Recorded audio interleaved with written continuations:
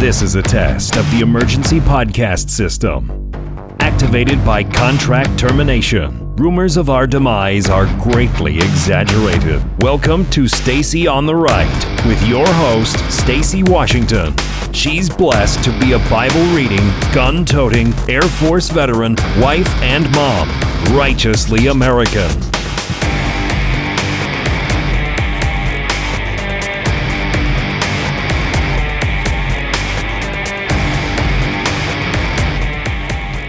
Welcome to the program. I'm Stacy Washington, host of Stacy on the Right, the podcast carried here on Family Vision Media. It's my pleasure to be with you today, and we have a jam-packed show for you. I'm going to be chatting with you about last night's first night of the Republican National Convention. We're going to chat about that. We're going to get everything that's decent about it and just, enjoy. We are also going to be discussing the viewership. Huge numbers there. Pretty amazing. We're going to go into a little bit of information on New York University, basically saying yes to resegregating dorms there and ushering back in an era of segregation by race.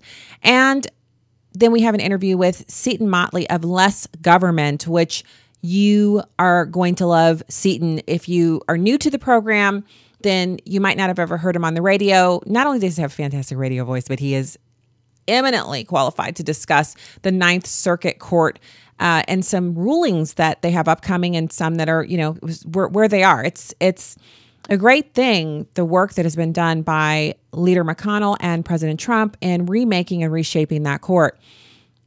So I want to start off with this story about New York University segregating their school there. So you have New York University moving to implement racial segregation in student dorms. Fascinating, if you ask me. Kind of unbelievable, really. Since late June, the Office of Residential Life and Housing Services at New York University has actually been working closely with a small student-led task force to make racially segregated housing a reality in undergraduate student dorms. On July 20th, Washington Square News, the weekly undergraduate student newspaper at NYU, published an article titled, "Student-Led Task Force Calls for Black Housing on Campus." They actually reported on the university's willingness to implement residential communities open solely to Black identifying students with Black resident assistants. Since then, the university has officially given the project a green light, aiming to have NYU's first segregated residential floor established by fall of 2021. So this goes back to a little over 2 months ago. This organization of students calling themselves an advocacy group. The name of them is Black Violets. They created an online petition demanding that the university implement Black student housing on campus in the vein of themed engagement floors across first year and upperclassmen residence halls. In their petition, the group actually argued that too often in the classroom and in residential life, Black students bear the brunt of educating their uninformed peers about racism. So Black students, the group states, desperately require a safe space where they can escape from students, staff, and faculty of other races. Now, I just want to point out that historically Black colleges and universities do exist. They are a thing. And if students wanted to be in environments that were largely of their own ethnic background and you happen to be Black, those universities offer that opportunity. No segregation required. It's already built in. So at NYU, themed engagement floors, also known as themed engagement communities, comprise a network of theme-based floors located in various undergraduate residence halls, which allow students living on a specific floor to explore a specific subject through various programs and activities planned by a resident assistant.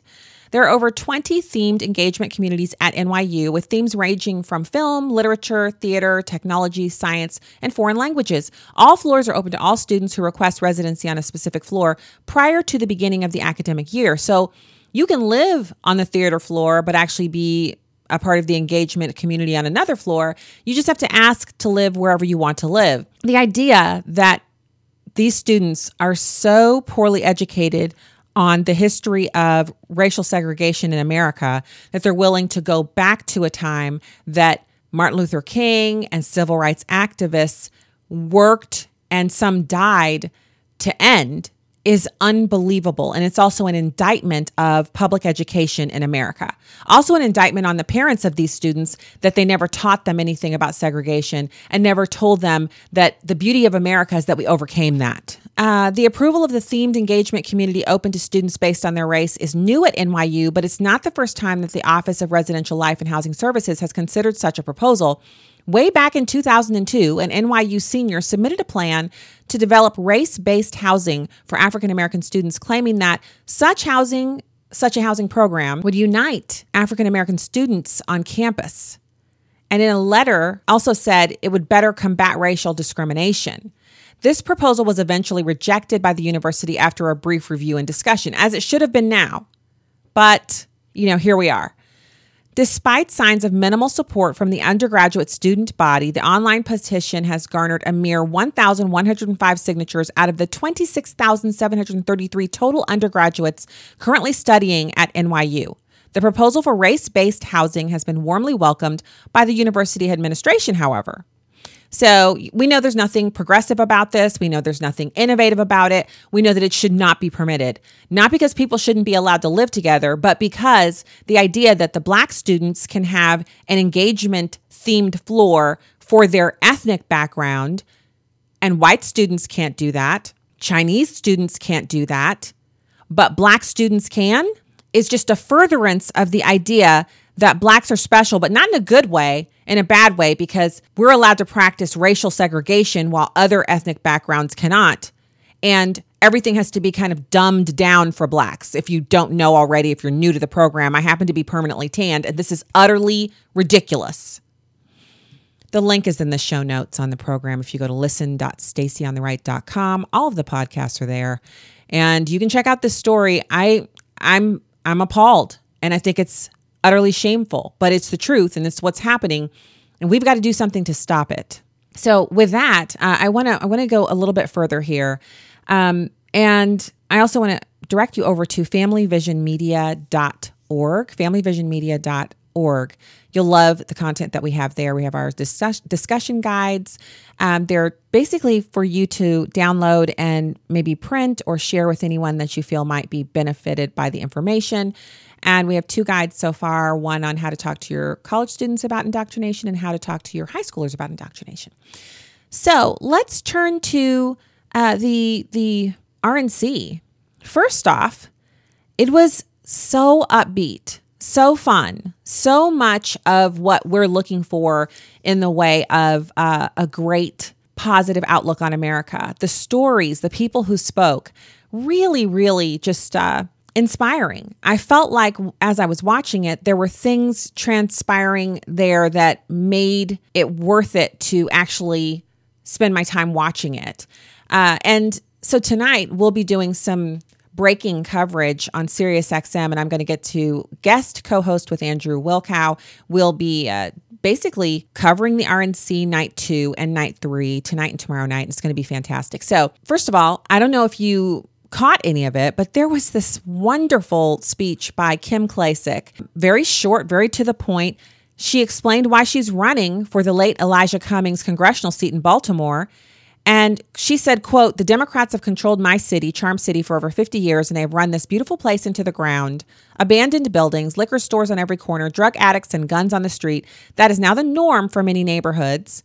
There was a speech by Herschel Walker, a football great, and he shared about his personal experience having a 37-year friendship with President Donald Trump. He said, quote, "I take it as a personal insult that people would think I would have a 37-year friendship with a racist," end quote. He says, "Growing up in the Deep South, I've seen racism up close. I know what it is, and it isn't Donald Trump."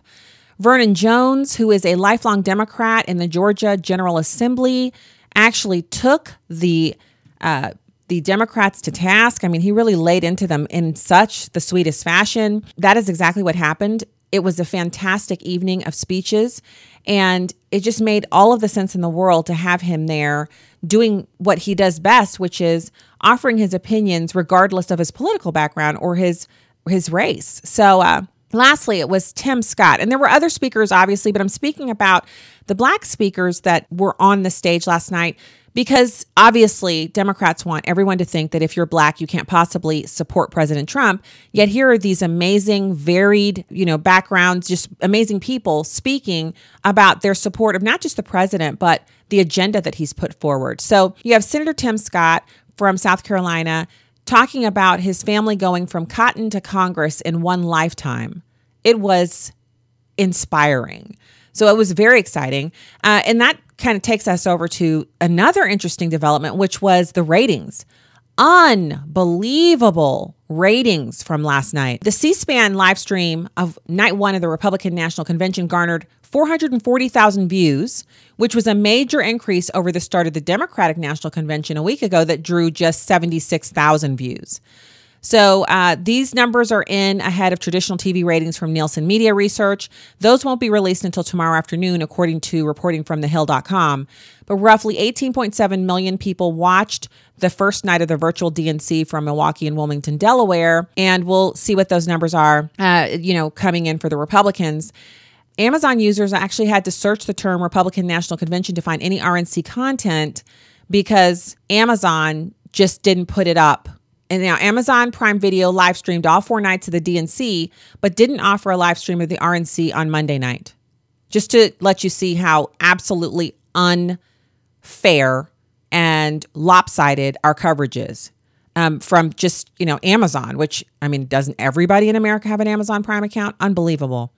Amazon users had to search. In addition, Fox News received criticism for cutting away from the RNC coverage several times during the event, according to Breitbart And Hannity and friends talked over half of Steve Scalise's speech, muting him at the RNC while they babbled, which was, that's a quote from media analyst Mark Dice. He tweeted that out. He was upset about that. The place to watch it is C-SPAN. One American News was actually bragging about the fact that they didn't cut away at all. They covered it in its entirety, and you could hear it without any interruption. So I thought that was pretty interesting too. So what I'm going to do now is cut away for a quick news break. When we get back, we'll have Seton Motley of lessgovernment.org. Stay there. From Feature Story News in Washington, I'm Simon Marks. The father of Jacob Blake, the man shot in the back by police in Wisconsin on Sunday, says his son is paralyzed from the waist down in hospital. Overnight, protesters and police clashed in the Wisconsin city of Kenosha, where the shooting occurred. Our U.S. correspondent Will Denzelo reports. Speaking to the Chicago Sun-Times, Jacob Blake's father said there were 8 holes in his son's body and that it's unclear if the paralysis from the waist down is permanent. Civil rights attorney Ben Crump, who's representing the Blake family, told ABC News Jacob will require further operations. Video of the incident shows Blake, a 29-year-old black man, walking towards a car door with 2 officers pointing guns at his back. A number of gunshots are heard when he opens the car door, with an officer tugging at Blake's shirt. It's unclear if the officers saw anything in the car, and the shooting is under investigation. The incident has triggered several nights of protests between demonstrators and police in riot gear. William Denzelo, New York. Sally Collier, the head of England's school examination regulator, has resigned after uproar over a now abandoned use of a computer algorithm to downgrade students' results. Ben Kentish is political correspondent for Britain's LBC Radio. It follows what they call interim leadership arrangements, bit of a reshuffle, basically, at Ofqual, Sheila. Lots of criticism, of course, lots of pressure on that organisation over the way that A-level and GCSE exams were handled. I think there was probably a feeling quite high up in Whitehall that someone needed to lose theirs after what was widely agreed to be a bit of a debacle, really. US Secretary of State Mike Pompeo has drawn criticism for planning to make a speech to the Republican convention, which he'll be delivering in a few hours' time from Jerusalem. Democrats accuse the Secretary of State of using official diplomatic travel to make a partisan political appearance. From FSN's Washington Bureau, Nick Harper reports. Mike Pompeo is away on a 4-country tour, meaning he's missing the Republican convention. But his speech will be beamed into Tuesday evening's primetime US viewing, straight from Jerusalem. That's problematic, say Democrats and critics, who accuse the Secretary of State of blurring the lines between his official government business and his desire to re-elect his boss, US President Donald Trump. The other keynote speaker tonight, First Lady Melania Trump. She will be speaking to the convention from the Rose Garden of the White House. American Airlines is to cut 19,000 jobs when financial aid from the US government runs out in October. The company says the coronavirus pandemic continues to devastate the travel industry. Tropical storm Laura has been upgraded to a hurricane in the Gulf of Mexico. It's expected to make landfall late on Wednesday or early Thursday, and its current track is heading for Texas and Louisiana. It's already lashed Haiti, causing severe flooding in Port-au-Prince. From bureaus worldwide, this is FSN. I'm glad to be chatting with my good friend, Seton Motley, the president of Less Government. Seton, thank you for joining us today.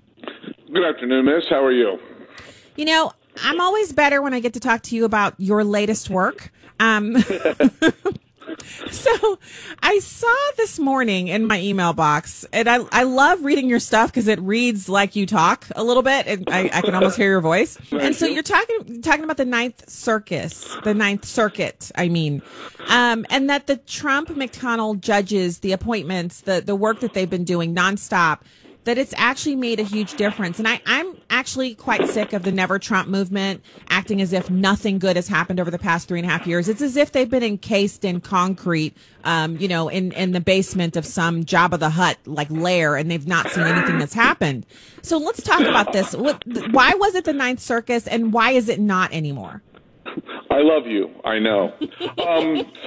The Never Trumpers are it's just a traveling clown show. I mean, you can't watch half of America's major cities being burnt down by the party opposite Trump and go, oh, I'm going to vote for that party. But anyway, Trump, there are 29 judges on the Ninth Circuit. Now, for people who have been, again, under a rock, the Ninth Circuit is the largest of the 13 appeals courts in the United States. It's huge. It's located in San Francisco, and it was, the leftist fact checkers say it isn't, but it was for much of its last 10 years the most overturned of the 13 appeals courts because it's insane. It was populated by leftist activist judges who, impose their personal policy preferences rather than, impose the law as written. And there are 29 judges on the Ninth Circuit. 10 of them are now Trump judges. So I kind of cheated last week. I wrote last week a headline that said, if the Ninth Circuit unanimously says you've gone too far left, ... because I knew that most people still remember the old Ninth Circuit and would click on it, and they did. It was a very successful piece. But I knew that this is not your, the old line is, this is not your father's Ninth Circuit. They're all of a sudden correcting a lot of their incorrections over the last several decades. They ruled last week in a Qualcomm case, 3 days, real quick, Obama, 3 days before he left office, sued Qualcomm, saying their patents were monopolies, which is like saying Shaquille O'Neal is tall and we're going to sue you. And a liberal judge, it was an Obama appointee, ruled against Qualcomm and with the Obama administration. And then the bipartisan, unanimous three-judge panel of the Ninth Circuit said, you're insane, this case stinks, and it's thrown out.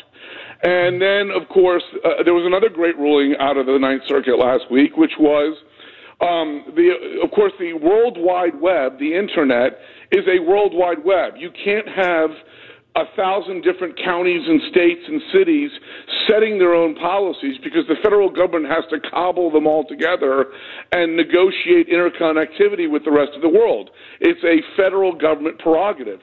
Well, the federal government imposed limits. The Trump administration imposed limits on the shakedowns local governments can perform when permitting internet providers from, when internet providers go into a city, they have to get permits to dig the roads and build dig the trenches and lay the cable and connect to the poles. And the local government saw them as ATM machines.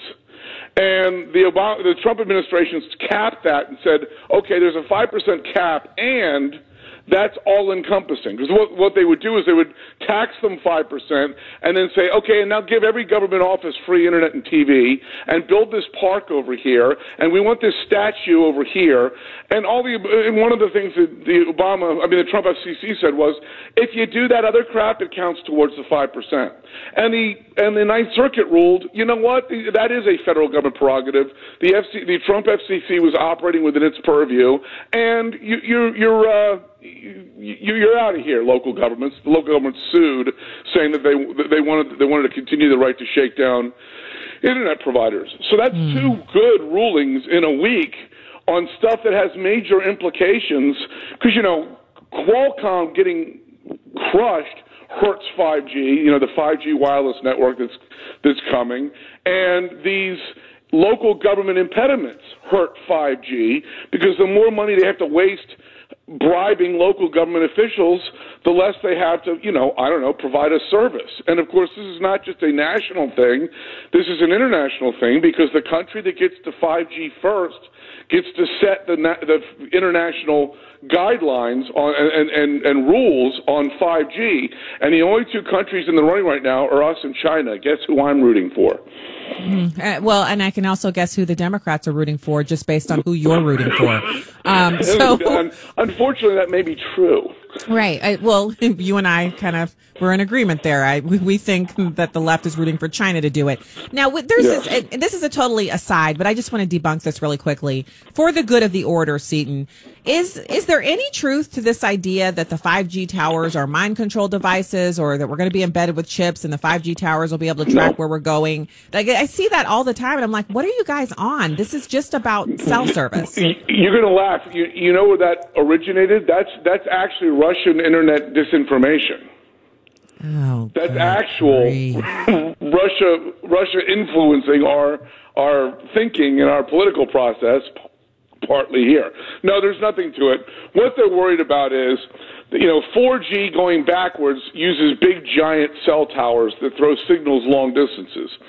5G has these antennas that are like pizza box size, but there's going to be a bunch of them in your town, because it's called small cell antennas, and what that will do is it will turn inanimate objects into animate objects. The road will talk to your car, which will talk to the stoplight.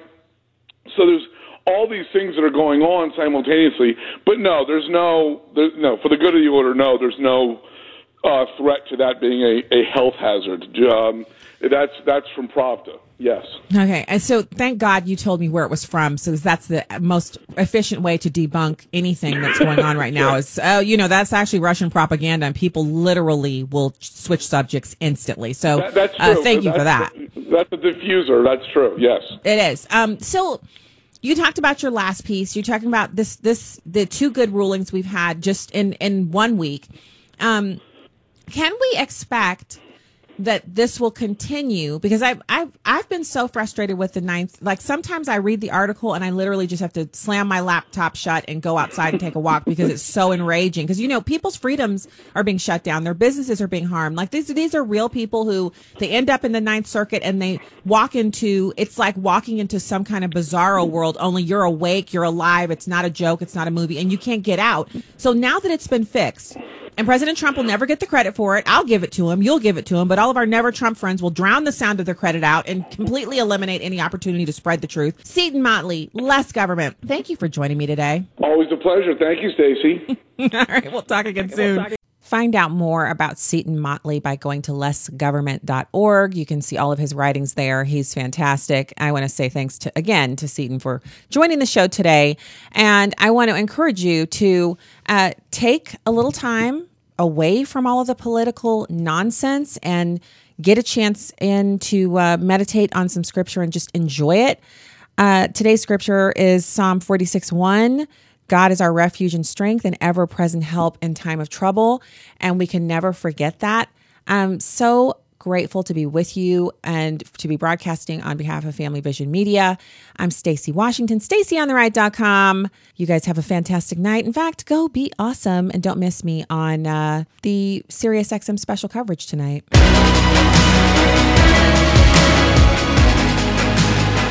It's going to be amazing.